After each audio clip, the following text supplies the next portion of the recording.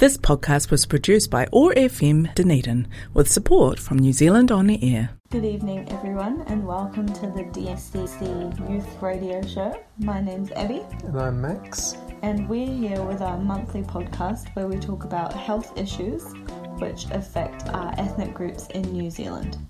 I'm a third year dentistry student. And I'm a third year medical student. And we like to come on here and just have a chat about some health issues which are facing our country and talk about it from a student perspective, maybe explain things in a way that help you understand a bit better about whatever's going on in New Zealand. So today we've got a pretty big issue. It's very common. Today we're talking about diabetes. So this is very prevalent in New Zealand, especially in different ethnic communities. And it's also a bit of a mystery to people who don't know much about it. So let's get right on into it, starting with some general statistics. According to the Ministry of Health, over 5% of the population have diabetes, mostly being type 2. And the World Health Organization has New Zealand diabetes in 2016 as 9.5% of males and 7.6% of females. So generally the same between sexes, with males being a touch higher, but on both fronts being very common. And as is unfortunately very common amongst these chronic health conditions, it disproportionately affects those of Māori or Pacifica ethnicity. So if you are from either of those groups, you are much more likely to get diabetes. And both a global trend and a local trend in New Zealand, diabetes is on the rise, with there being more cases every year. Yeah, so now you've kind of got an overview of why diabetes is an important thing to talk about. We'll just explain the basics of what diabetes is so you kind of have more of an understanding of what we're talking about. So there's two different types of diabetes. There's type 1, which is not related to lifestyle at all. And what happens in our bodies is your pancreas produces something called insulin, which is a hormone which is responsible for lowering your blood sugar. So when you eat, your pancreas notices there's high blood sugar. It starts making insulin, and this is the signal which tells your cells, hey, there's some sugar around, and your muscles start breaking it down to use it as fuel, and your liver stores some away to use later on when you're hungry. And what happens in diabetes is that the amount of insulin produced is very low, or there's none at all. So this is a really big issue because usually in the body there's a few different hormones or enzymes which do the same thing, but unfortunately with insulin, it's the only signal in the body which can lower blood sugar. So if you don't have any insulin or you're not making enough, then you're out of luck really. Unless you're getting it from an outside source, then your body is pretty useless. Yeah, so this results for type 1 diabetes to having consistently high blood sugar, which we'll talk about later, has a large variety of harmful consequences. And so the treatment for this is people with type 1 diabetes need to take insulin regularly. They need to inject it because they can't make it themselves. And just to reiterate from before, this is purely due to your genetics and DNA, and this is not from your lifestyle. You'll tend to develop this once you're born or a few years into your early childhood. It's not a later in life disease like type 2 diabetes. Yeah, so type 2 diabetes is different in that it is very much related to your lifestyle. So people with type 2 diabetes have elevated blood sugar above the normal levels even when they are able to make insulin. So the high levels of blood sugar means the body produces more insulin over a long period of time, which eventually results in the cells which are supposed to be taking up sugar becoming resistant to insulin, and they don't respond as effectively, which means your blood sugar levels aren't lowered back to normal like they should be. And this can happen when you have high blood sugar for extended periods of time, like if you have a really poor diet and you constantly have high blood sugar, then your body has to make more and more insulin and your cells kind of just stop responding to it. Yeah, so this is a lifestyle disease. It comes on later in life, usually in people who have poor diets, maybe don't exercise enough. But there are also several alleles in different parts of your DNA that make you more at risk of getting type 2 diabetes. And unfortunately, and we'll get into this later, these are quite common in people from South Asia, the Pacific or Māori communities. Yeah, and also similar but different is gestational diabetes, which is similar to type 2 diabetes but occurs during pregnancy. So when you're pregnant, there's a whole heap of hormones and your whole body just gets kind of out of whack. And it can be quite common to develop diabetes during this time. It usually goes away after you give birth, but it is a signal that women are more likely to develop type 2 diabetes later on in life if they've had it while pregnant, and unfortunately so is the baby. So how do we diagnose type 2 diabetes? There are several ways, actually.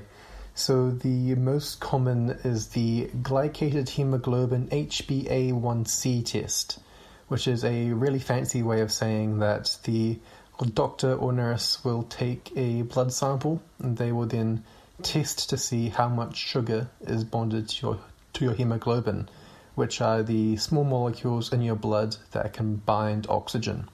So they'll do this test several times over a few months, and then they'll find your average blood sugar levels.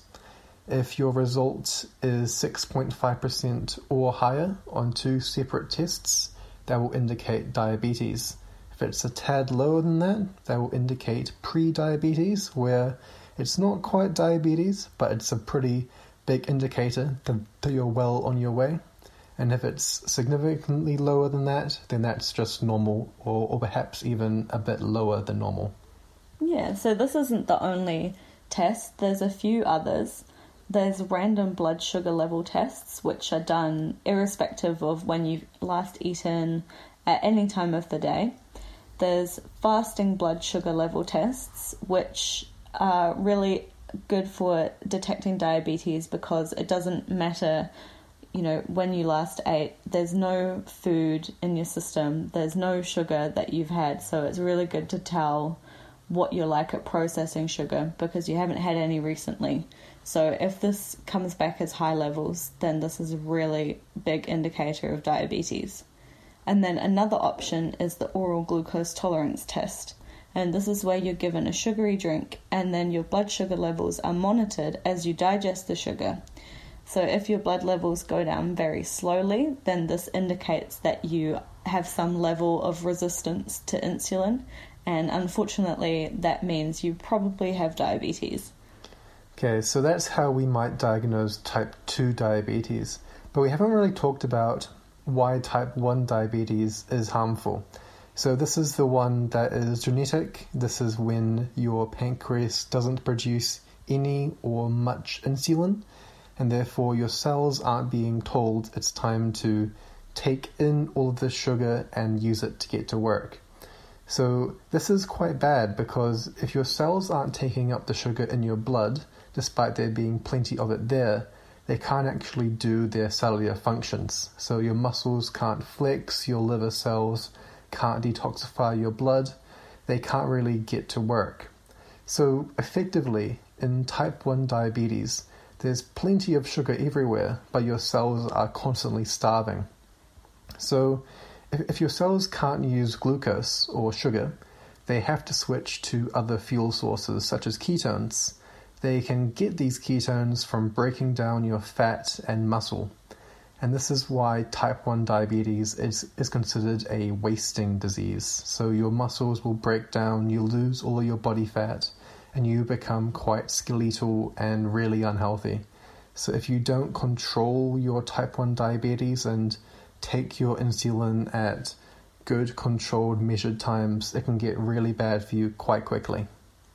Yeah, so along with kind of constantly starving even when you've been eating food. There's a whole lot of other things that come along with having high blood sugar, which are really bad. So all treatments for diabetes aim to lower your blood glucose. Glucose obviously isn't inherently a bad thing. We actually really need it to survive. It's what every part of your body uses as fuel, and it's the only type of fuel your brain can use to function. So we definitely need some of it in our blood to feed our brain and our muscles. But when we have too much of it for long periods of time, it can be quite unhealthy. Yeah, so if your blood glucose exceeds how much you burn through metabolism, if you are having more glucose in your blood than you use during exercise and daily life, it will be stored away as glycogen in the liver and muscles. But there's only so much glycogen that can be stored in the body. And if you have too much glucose that needs to be taken away and stored, it will, instead of being stored as glycogen, start to be stored as fat, leading to weight gain, which has its own set of health issues. Yeah, and in addition to this, high blood glucose also makes you pee a lot more, which sounds really strange and unrelated, but I'll explain why. So, your kidneys are always working hard to process your blood, and when there's lots of sugar in the blood, they have to work even harder to remove the extra sugar that's floating around and not being stored away. So what they do is they filter this out into the urine. And it uses a lot more water to process this when there's more sugar. So you get dehydrated a lot faster, you get more thirsty, and you just urinate a lot more.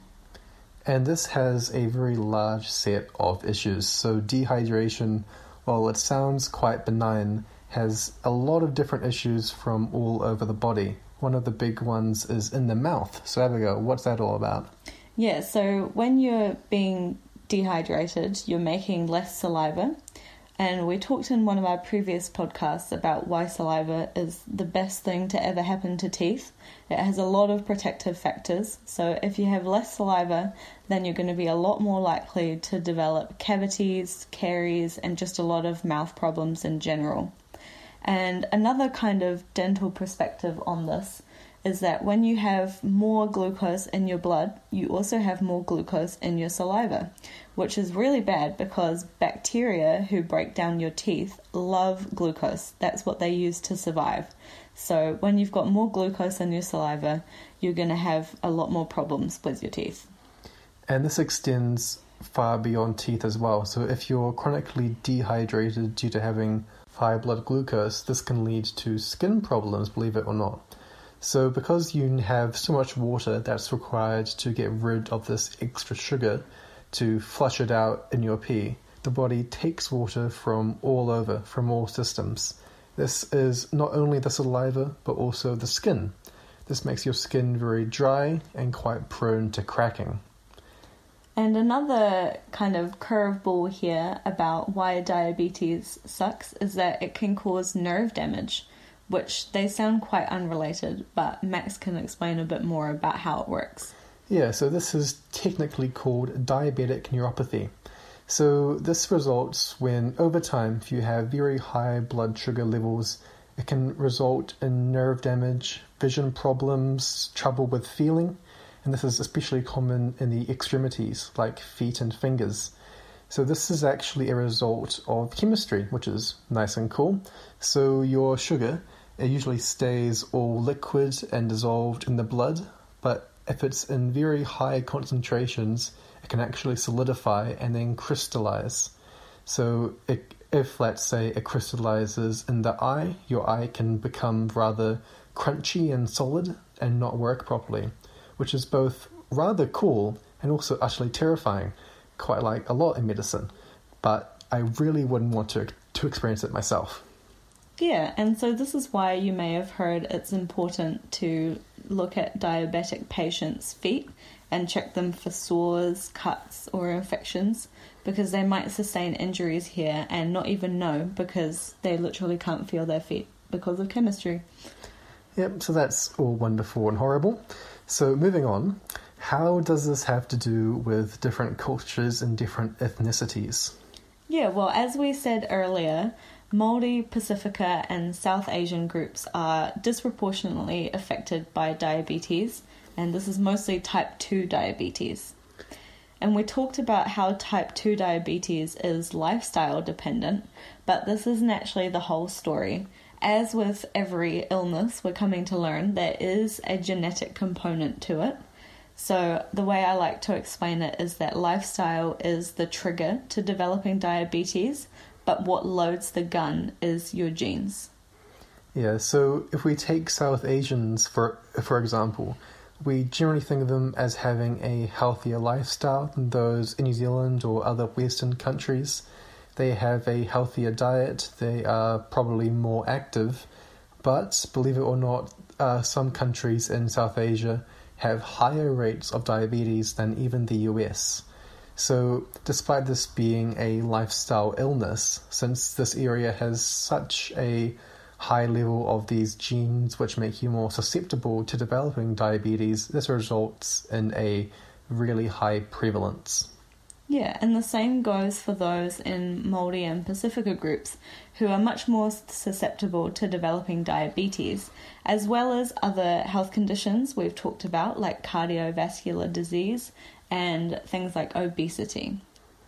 And along with this comes the cultural factor. So we've talked about before on this podcast that food is really central to gatherings of the whānau, and is the centerpiece to lots of cultural ceremonies and activities. And it's also really important for whakanoa practices, which we've talked about in a previous podcast, which is how these tapu or sacred activities or locations or things can become normal and is really common and important in cultural practices. And all of this food, which is so central to the culture, can lead to a higher exposure to sugar.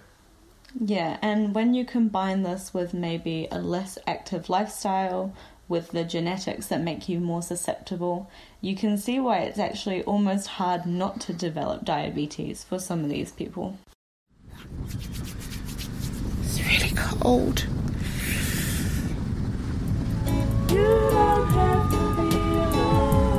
I wonder if I approach him if he'll give me anything to eat.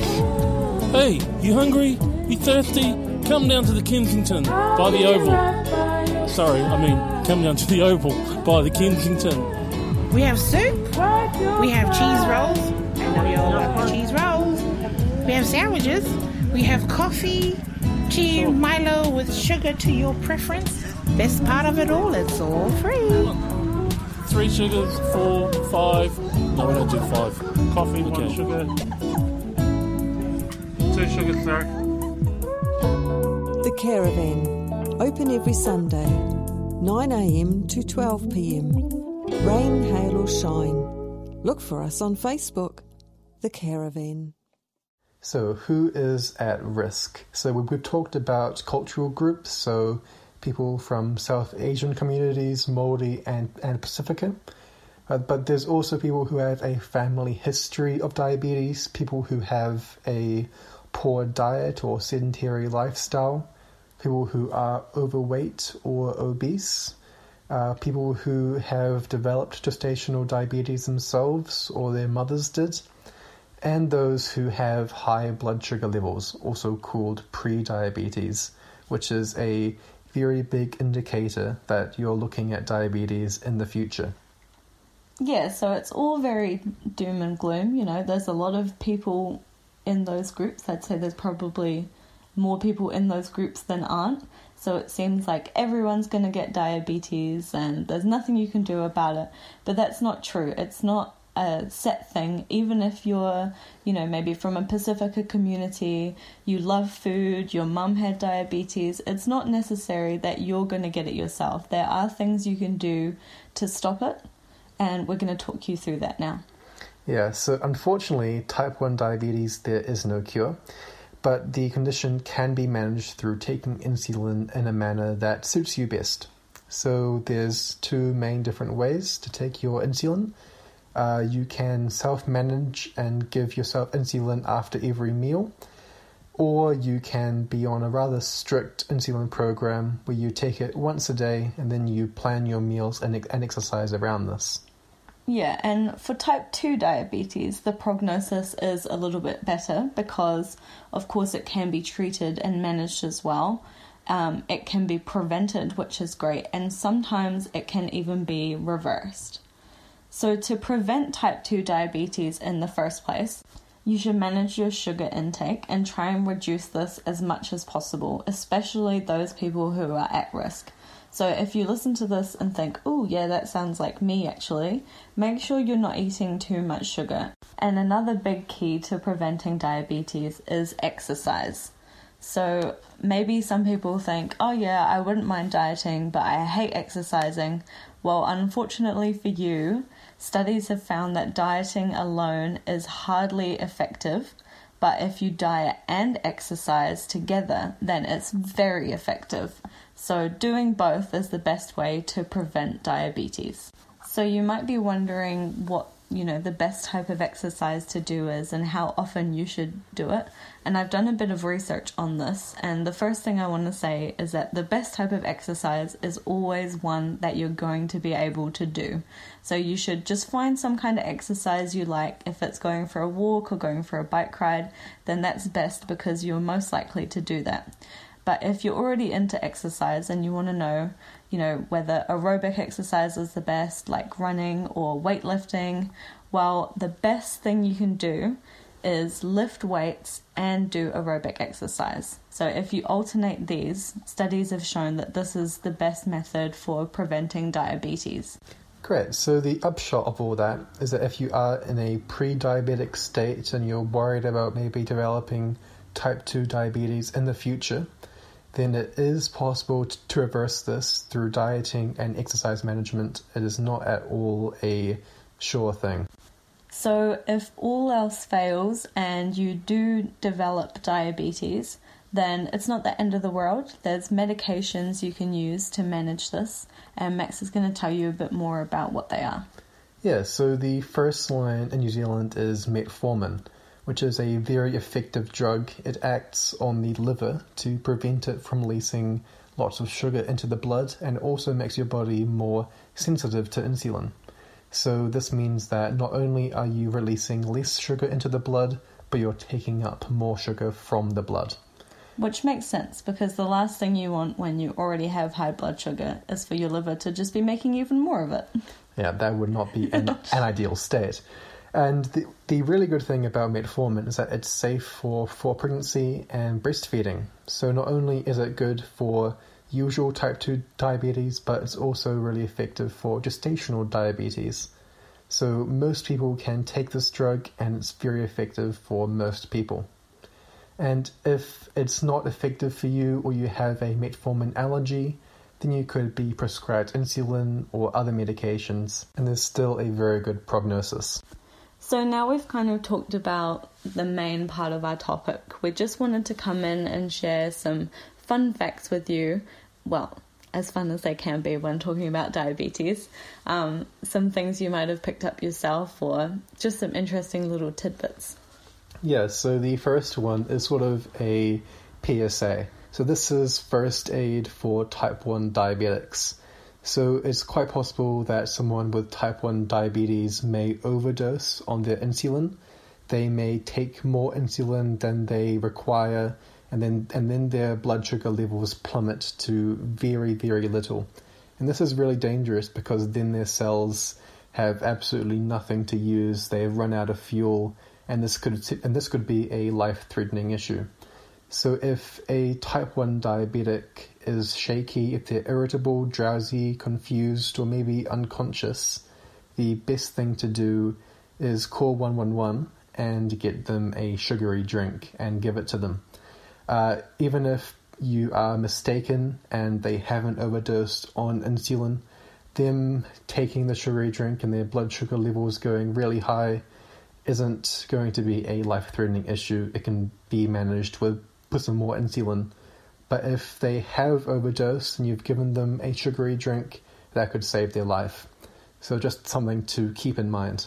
Yeah, and I know we just talked about why high blood sugar is really bad, but it's important to note that that's all in the long term. This is over months and years of having high blood sugar. If you give a type 1 diabetic a sugary drink, they're not going to stop being able to feel their feet or anything like that because of it.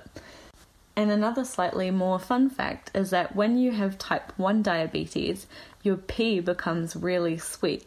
And this is because of all the sugar in your blood being filtered out into your urine, like we talked about earlier. Now, I don't recommend this, but if you were to taste a type 1 diabetic's urine, it would be very sugary. And this is actually what doctors used to do back in the day to diagnose diabetes when they didn't have all these tests, which is disgusting. And a similar thing is that the breath of a type 1 diabetic may be fruity if they're not managing their medication well. Which sounds kind of pleasant. Yeah, it is rather pleasant, but probably not very good for their biochemistry, because this means that they are in ketosis, so their cells aren't using glucose and they're actually using ketones instead, which is not ideal. Yeah, so their body is basically destroying itself, but their breath smells nice. And the final fun fact we have is that some of our insulin is actually produced through Chinese hamster ovaries. Not quite as gross as it sounds, these cells are harvested and grown in a sterile environment and genetically reprogrammed to produce human insulin, which we can then extract and purify. Yeah, so now you know where all those insulin injections are coming from. They're coming from Chinese hamster ovaries. And that about wraps up our podcast today. We hope you learned something new, even if it's just about Chinese hamster ovaries. But diabetes is a really huge thing worldwide, and it's increasing a lot, so it's good to know these things. Yeah, so we hope that you learned something, and we're looking forward to coming back next month. I hope you tune in and enjoyed yourself. Yeah, see you next time. Thank you. This podcast was produced by OAR FM Dunedin with support from New Zealand On the Air.